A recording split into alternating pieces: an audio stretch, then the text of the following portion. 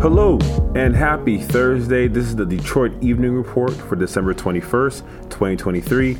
I'm Hearns Laguerre Jr. with news from WDET, Detroit's NPR station.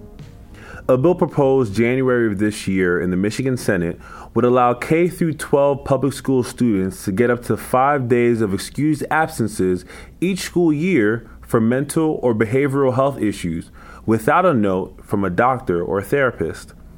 The proposed law also requires schools to let students make up any schoolwork that they miss during that period. Under the law, educators would be able to refer students to take 2 or more mental health days to go see counselors for additional help. According to mental health website Verywell Mind, if passed, Michigan would join 12 other states that have enacted similar legislation. Lansing State Senator Sarah Anthony introduced the bill and said that when the legislature returns, she will advocate for the bill to move quickly through the Senate Education Committee and to a vote. She expects bipartisan support. The Michigan Unemployment Insurance Agency was awarded $2.6 million from the U.S. Department of Labor to continue their efforts to combat fraud. This grant is through the American Rescue Plan Act, and it will pay for 30 limited-term unemployment insurance examiners and regulation agents in the agency's Fraud and Investigations Division. There are outstanding claims from the COVID-19 pandemic era that still need to be resolved. The new examiners and agents will help the efforts through at least September of 2024. Since the pandemic, more than 50% of the 162 people charged with fraud and identity theft have been convicted, and about 40% have been sentenced. More than $90 million have been recovered.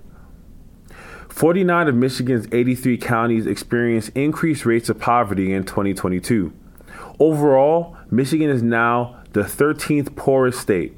Despite low unemployment in the state, rates of inflation are increasing faster than wages, according to the U.S. Bureau of Labor Statistics. Another indicator of the state's woes in poverty is the increased demand for food at local food pantries. This past spring, Governor Gretchen Whitmer signed a bill increasing the earned income tax credit in the state. This bill would increase the incomes of low-income families by about $600 a year. The holiday season is in full swing, and on December 26, Kwanzaa begins. Kwanzaa is an annual holiday celebrated from December 26 through January 1st. It emphasizes the importance of the Pan-African family and social values to uphold. This year, the Motor City Kwanzaa Kinara, which was labeled the largest of its kind, is returning to downtown Detroit at Campus Martius. A Kinara is a candle holder that holds 7 candles to mark the 7 principles of the holiday. Each day, 1 candle will be lit until all 7 candles of the Kinara are lit up.